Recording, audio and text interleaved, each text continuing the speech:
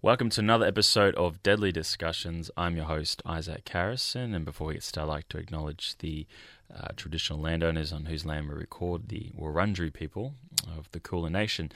Now, today I have Noon Vandersilk, and as you can tell, the name is quite unique, and the story behind such a name is even more unique. I've met Noon while I was sharing an office at our community house up in North Melbourne. And over time, got to sort of cross paths, have a few conversations, and was like, wow, this story, these gems that he drops needs to be recorded and told to the whole world. At our community house up in North Melbourne, I'm doing a plug for no reason here. Dennis will have to thank me for this one. We have all social enterprises in the building, Indigenous businesses, different non-for-profits, and our common goal is for the common good. And so, yeah, I'd like to get started. So welcome to the show, Noon. Yeah, thanks for having me here. Very, very excited. That's good. That's good that you're very excited. So we record up here at Kilsyth, so at the foot of the Dandenongs. I know your story involves the Dandenongs a little bit. Sort of you grew up in this area, I think, as well, but I'll let you share. Well, let's start with the name, Noon. Where does the name come from? Yeah, so, well, the story behind that is basically my family kind of grew up on this ashram community, which is like a little Buddhist community that was based out in Healesville.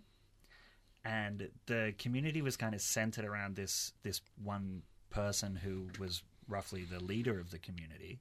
Okay, so it's a cult. Could be a cult. Yeah, I believe it's still around now. I think Wow. they're on one of the islands. They're on like Fiji. They Oh, live wow. on Fiji. That's a bit of a migration. They're like ducks. Yeah. Wow. Okay, Yeah. continue on, yeah. Yeah. I'm hooked. So basically, the kind of the leader, he handed out names to all the children that were born, Yeah. and so a lot of my friends, kind of at the time, also had interesting names. I've asked a few people to see if the names are weird, because I don't 100% know if they're weird. Yeah. But some of my friends were called Leela, Lena. I don't think these are weird names. Kai. Yeah. I think Yeah, it's Kai pretty is normal. kind of common now. Yeah, I yeah. had one friend whose name was Candle. Candle. Is that a weird name? I Probably a bit think weird. that's quite peculiar. Yes. Yeah, and then of course Noon, which is my You got name. the gem. You got the symmetrical right, you got name. solid, That's yeah, right. Spell it yeah. backwards. Same thing. And upside down. In Wow. capitals, you can Efficient. rotate it like Efficient. so. Yeah. And I suppose that goes into efficiencies. We talk about. You want to talk about what you do now, and then we'll go back to the story. So, what do you do for your day to day? Yeah, right now I'm basically I kind of teach people how to do AI. Yeah. Okay. So Yeah. both on the technical front and the kind of strategic front. Yeah. Wow. And we'll go into the business and probably the story and how you get there. So let's take it right back. So born in a cult, Yeah. inverted commas, raised up in here in the bush. School. Did you go to school? Yeah, so I did go to school in the city, and they also had a school on the ashram. So briefly Yeah. went to school on the ashram for maybe 6 months or so. Yep. But in the end, I ended up going to school. We actually lived in kind of Balwyn area. Yeah. Okay. So, Nice area. but I think I was chatting to my partner Gala last night, and Yeah. she was saying what was a little bit different about the way that I lived is because we were still a part of the community. We Yeah. lived in kind of houses with a bunch of other families. Yeah. Yeah. So there would be 3 or 4 other families that we lived in with kids around. my Yeah. age. So did that really? I can't exactly remember, but for probably at least 10 years or something like that. Yeah. At Wow. least eight to 10 years. And for those who know my story, and I've shared briefly with you, I also was in a questionable community that was more of a cult. Sure. And there's aspects in those communities that you just don't find anywhere else, isn't it? It's sort of sharing the food, farming together, working together. Everything's like closely knit, which sort of gives way for some more questionable things. But would you like to share more?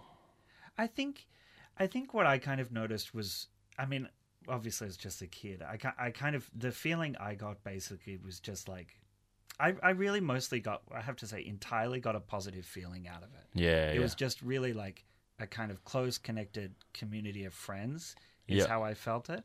And I think maybe I remember we had to do a bit of like yoga and meditation. Yeah. You know, which I don't think I was probably neither here nor there on. Yeah. I think what my mum Marianne did say to me recently is the reason she kind of ended up distancing herself from the community a bit. Yeah.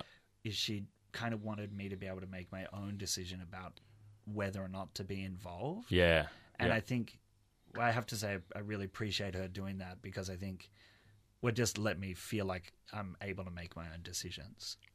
Yeah, I think that's so important for anyone who grows up in any sort of cultural or religious upbringings, having the tools to sit back and, you know, work it out for yourself, whether something you want to continue in. And if people do, I find those people are much more dedicated and, you know, all in on that idea or worldview or whatever the ideology might be. So you're in the cult, you come to normal school. Yeah. Was that a bit of a shift, a bit of a change? Just sort of like welcome to the outside world? It was very, very hard for me, I have to say. I think I basically just didn't integrate very well with the other kids. And they definitely, like, my name was a huge issue.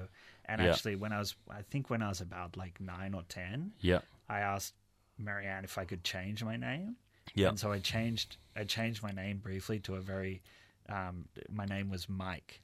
Mike. Yeah, so actually legally changed my name. Wow. When I was 9, so Marianne kind of changed it for me. Yep. And then, I just one question. You said Marianne, your mum. Yeah. Why do you say Marianne? Mum?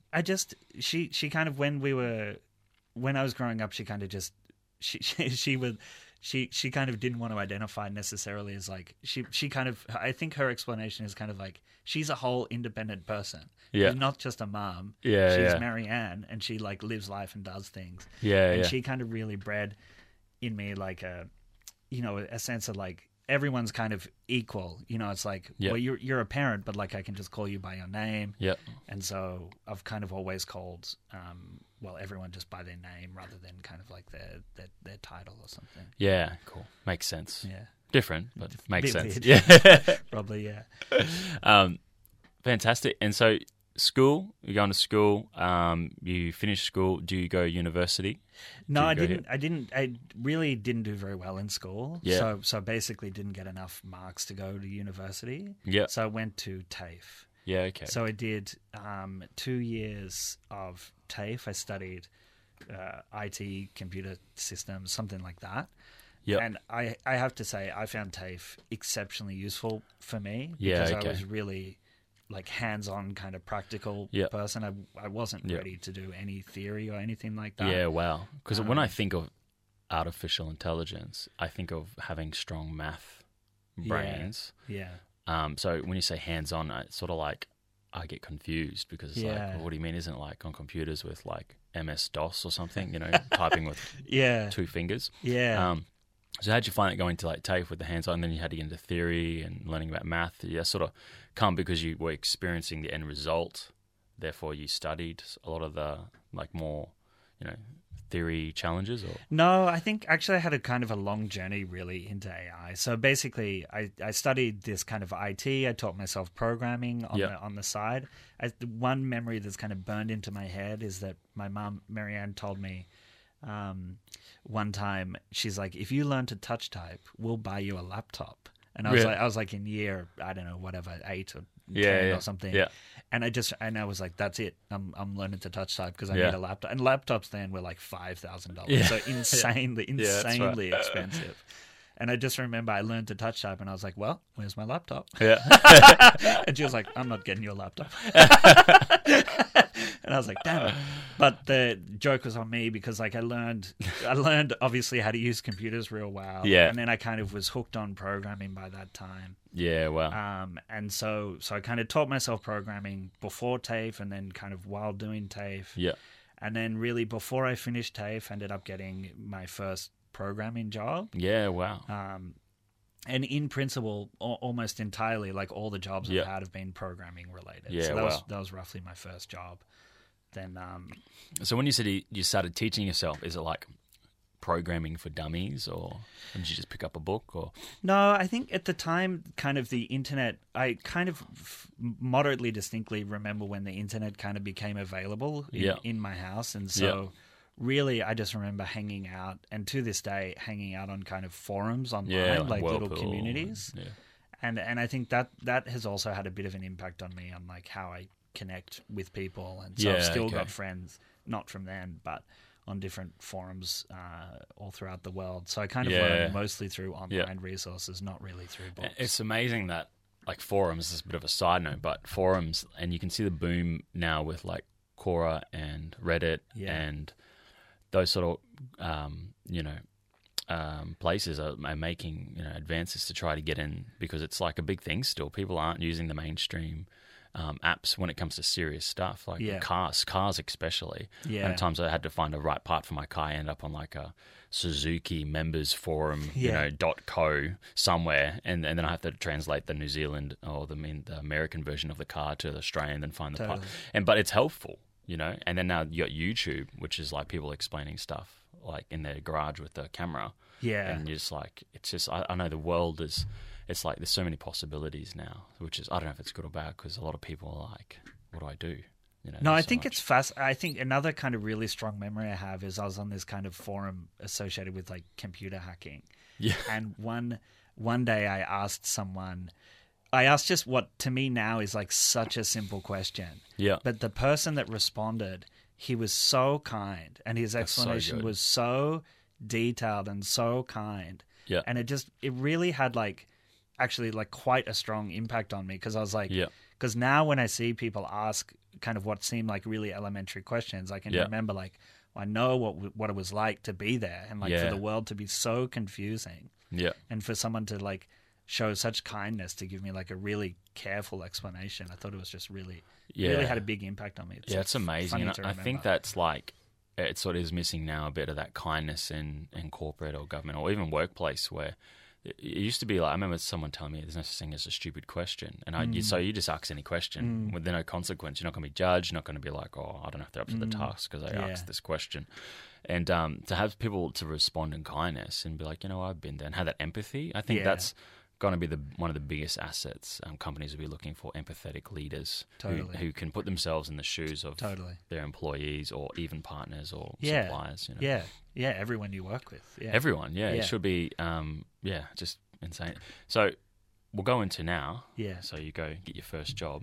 But just to confirm, so the name is definitely Noon van der Silk. So when I put this up here. Yeah, that's my name. That's now. the name. But legally, 100% Noon van der Silk. Van der Silk, okay, excellent. Did they give you a surname in the Cotway or there? They didn't give me a surname, no. But my mum was married to someone, then divorced, and then she was married to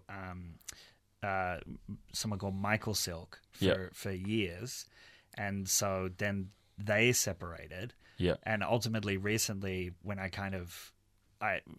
my name was still Michael Noon Silk for some time. Because when I kind of changed my name, Marianne put Noon as my middle name. But then I decided to change it formally to Noon Silk. And then I was like, no, my parents have got like, Marianne's got Dutch heritage. I thought I may as well like rub a little bit of Dutchness on it. and so then I was like, well, I kind of like I definitely feel an association with the silk. And so then I just kind of came up with Van der Silk. And I was like, that's it, done. Done. Easy as that. Wow. Van der Silk. It's it rolls off the tongue. It does, yes. Yeah, it rolls off the tongue. Well, I definitely get some interesting guests on here. So let's go on to your first job. Where was your first job? It was actually, of all things, it was with like a private investment company, like a hedge fund, basically. And so I kind of worked in the... I worked there. Ironically, they paid me hardly any money at all. They paid me like $28,000. Oh, wow. And they kind of wouldn't give me any more, so I left. And basically, I worked around different programming jobs for about 7 years or so. And ultimately, I kind of had this thought where I'm like, well, I can just keep doing programming, but I've done that for so long. I can become a manager. And kind of at the time, I was like 25 years old. It's kind of like, well, I don't really want to do that just at the minute. So I ended up quitting. I quit programming entirely, and then I went to uni. Oh, wow. So for that was kind of the first time that I went to uni, and I enrolled in a physics course at Physics. RMIT. Yeah, wow. So you've gone. So how old are you now when you're doing this? I was 26 when I started my physics course. Yeah, so I quit Yeah, my wow. job. Yeah. Like I had a little bit of savings. Yeah, yeah. But not much, actually. I ended up having to move in 28 with grand my out. mum. A year. Yeah, didn't Yeah. have heaps of Yeah. money, yeah. So I ended up moving in with my mum for a year until I got a part-time job. And then I studied physics for 3 years. Yep. And then I went on to do a master's in maths for Yeah, 3.5 years. Yeah, wow. All right, that's a bit to unpack there. So let's go. So the job sucks. You're like, pay me more. They're like, no thanks. Is that because they thought you're not worth that much, or you don't have a degree, so we shouldn't? Or what was the reason? They were just like, nah. This is our budget. See you later. I don't. I think they probably just decided I wasn't worth more money. I was kind of like a junior person, and Yeah. as a programmer, I found it actually surprisingly hard to make a seniority leap within a company. Yeah, yeah. I actually did apply for other jobs, but didn't get them purely because I didn't have a degree. Yeah, okay. So I think I actually did like contracting on my own for maybe Yeah, 6 yeah. months, then bits and pieces just around. Yeah. Then I got like other jobs that weren't particularly interesting, and then I kind of just was like, I'm done with this. Yeah, okay. Fantastic. It reminded me of a good friend of mine who, when I was at Qantas on the ground, he was reading literally C+ for dummies while we were working. We're taking turns. I would read, then he'd read, rotating. Brilliant. And don't let Alan Joyce know. Yeah. Many years later.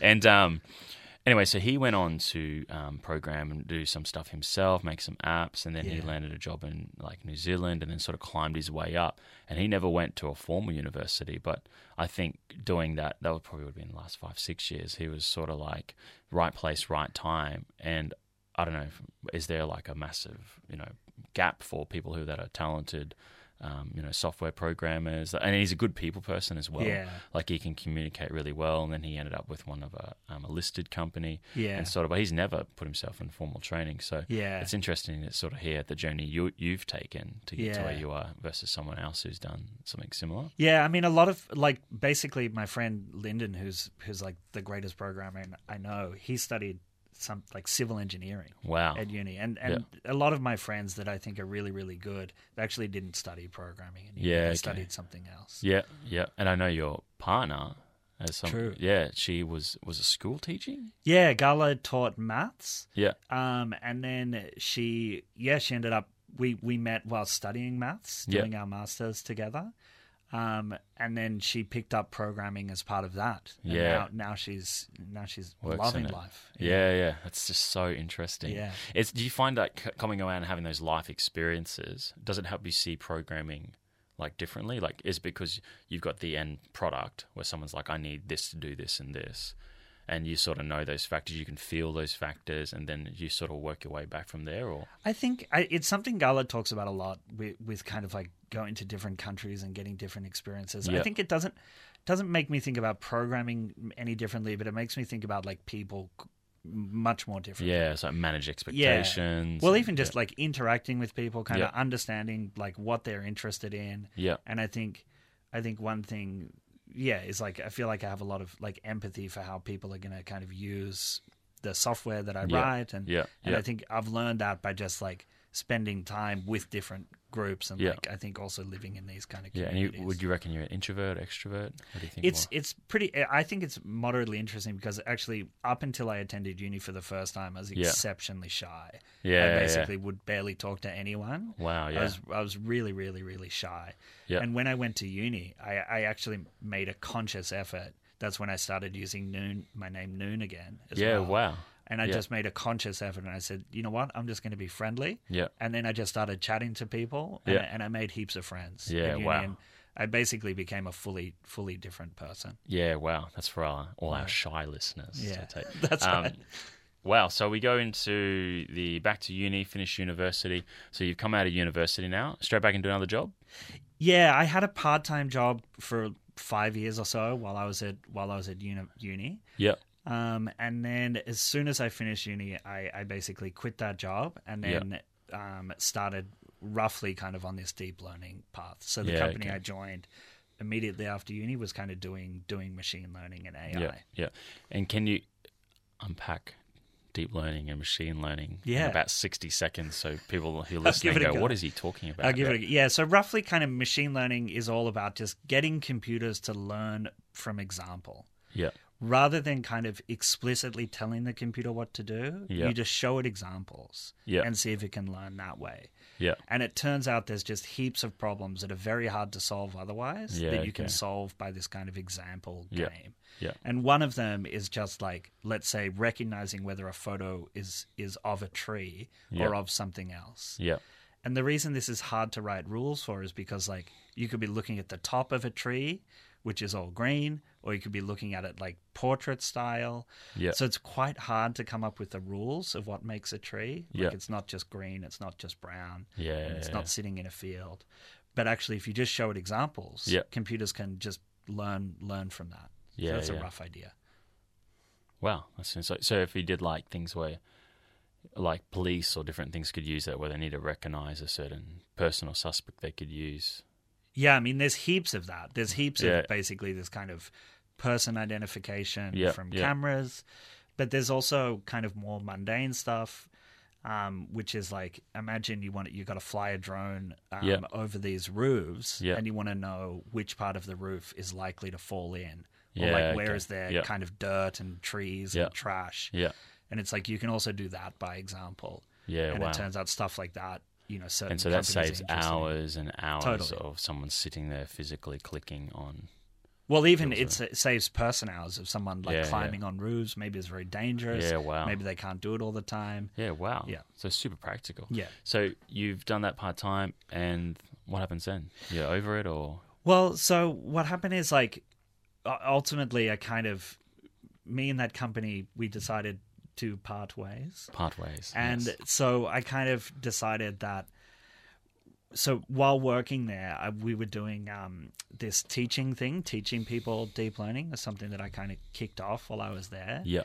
And I just really, really love that. And really the story that I tell about the business now is like, well, AI is going to have such a big impact on everyone's lives. Yeah. And there's so few people that are involved in the kind of key decision making, and all of them are basically like me, like kind of young white guys, just Yeah. like solving problems that are of interest to them. Yeah. Okay. And I think it's really, of course that's really dangerous, right? Because like then you just don't get everyone's experiences. Yep. So and you're talking focus. people on boards and senior management are sort of like going down like one person and saying, "Hey, Noon, fix this problem, and here's the budget.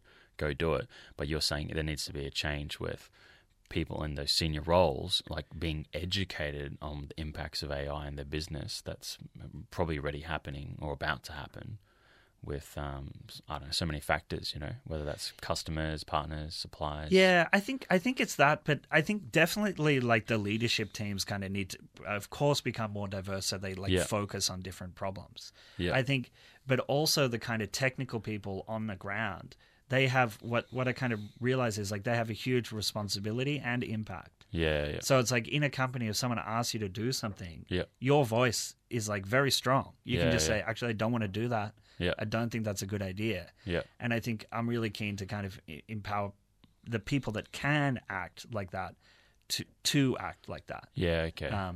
Yeah, it's something Gala kind of says really nicely, which is like, well, if you have the power to speak up Yeah. and the cost to you is very small, Yeah. then you should speak up. Yeah, okay. So people standing up who have come, like you said, shy, Yeah. white, programmers, probably more introverted, and Yeah. they know that some things aren't going to work or think, but because Right. someone's telling them do this because I'm Right. paying you, it's about training that person to, unpackage what that deep learning or different things could mean or Exactly. not mean to that person. Exactly. That's Yeah. crazy. Yeah. That's an awesome idea. Yeah. So your business now is training people full time.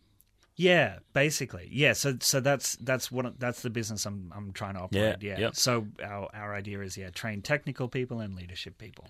Yeah, wow. So two tiers. Yeah. And I know being in the community house, we have more of a social flair. So what's some of the sort of social initiatives or impact that you...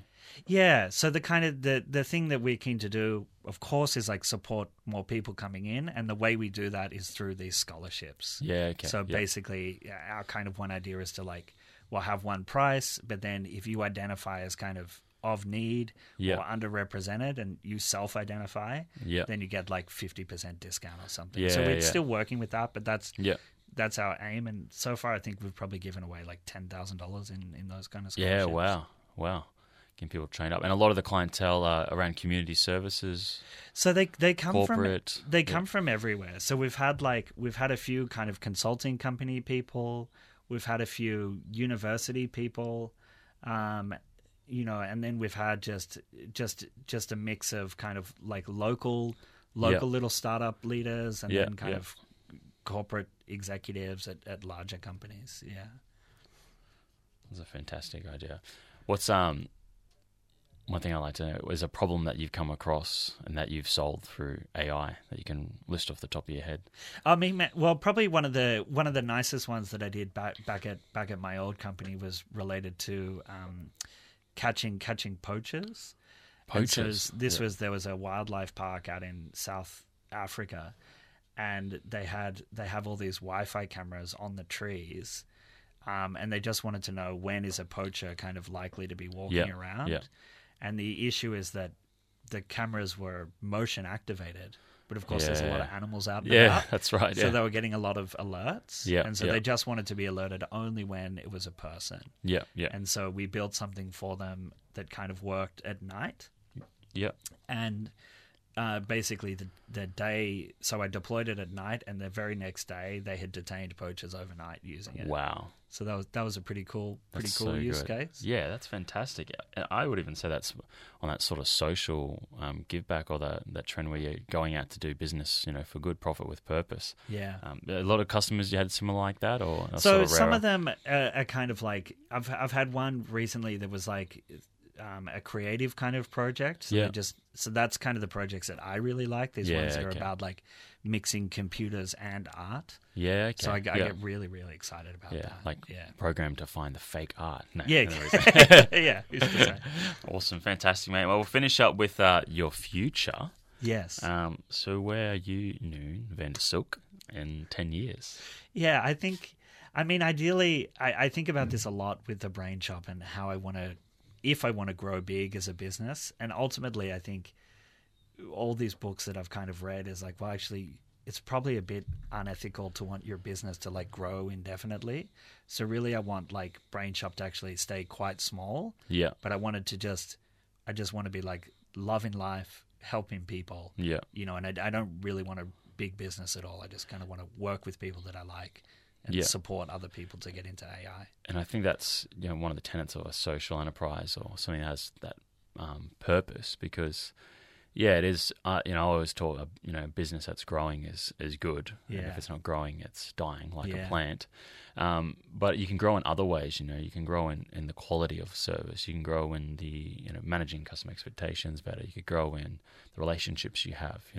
All the people that come through that you train and they go on to do great things. Like there's other ways to grow. Yeah. And as long as your bills are being paid and there's food on the table, then I think that's, to me, is winning. And I think it's changing that mindset of people. Yeah, completely agree. Because, even for us with the Bunjil journey, it's just like there's times where you can have great options to new partnerships and like really grow. Yeah. But there's just questions where you're like, does it take more time from my family? Does it take more time from different things? And using those as the scale to measure. Yeah. And most often than not, I just find that those opportunities aren't really that much of an opportunity. You know, what's a couple more dollars in the bank account doesn't really matter. So totally. Thanks so much for coming on, Noon. Thank you. I look forward to seeing how Brain Shop unfolds. That's a business. You didn't say it before, but we'll tag it so everyone knows. Thank you. Brain Shop. So, and that story about the poachers, that's crazy. And the growing up in the cult, that's very, very funny. And one day I'll have to get your partner on too. I know because she's got she's a cool some cat. crazy, very cool cat. Yeah. Some stories as well. So thanks so much for coming on, mate, and look forward to catching up soon. Thanks, Isaac.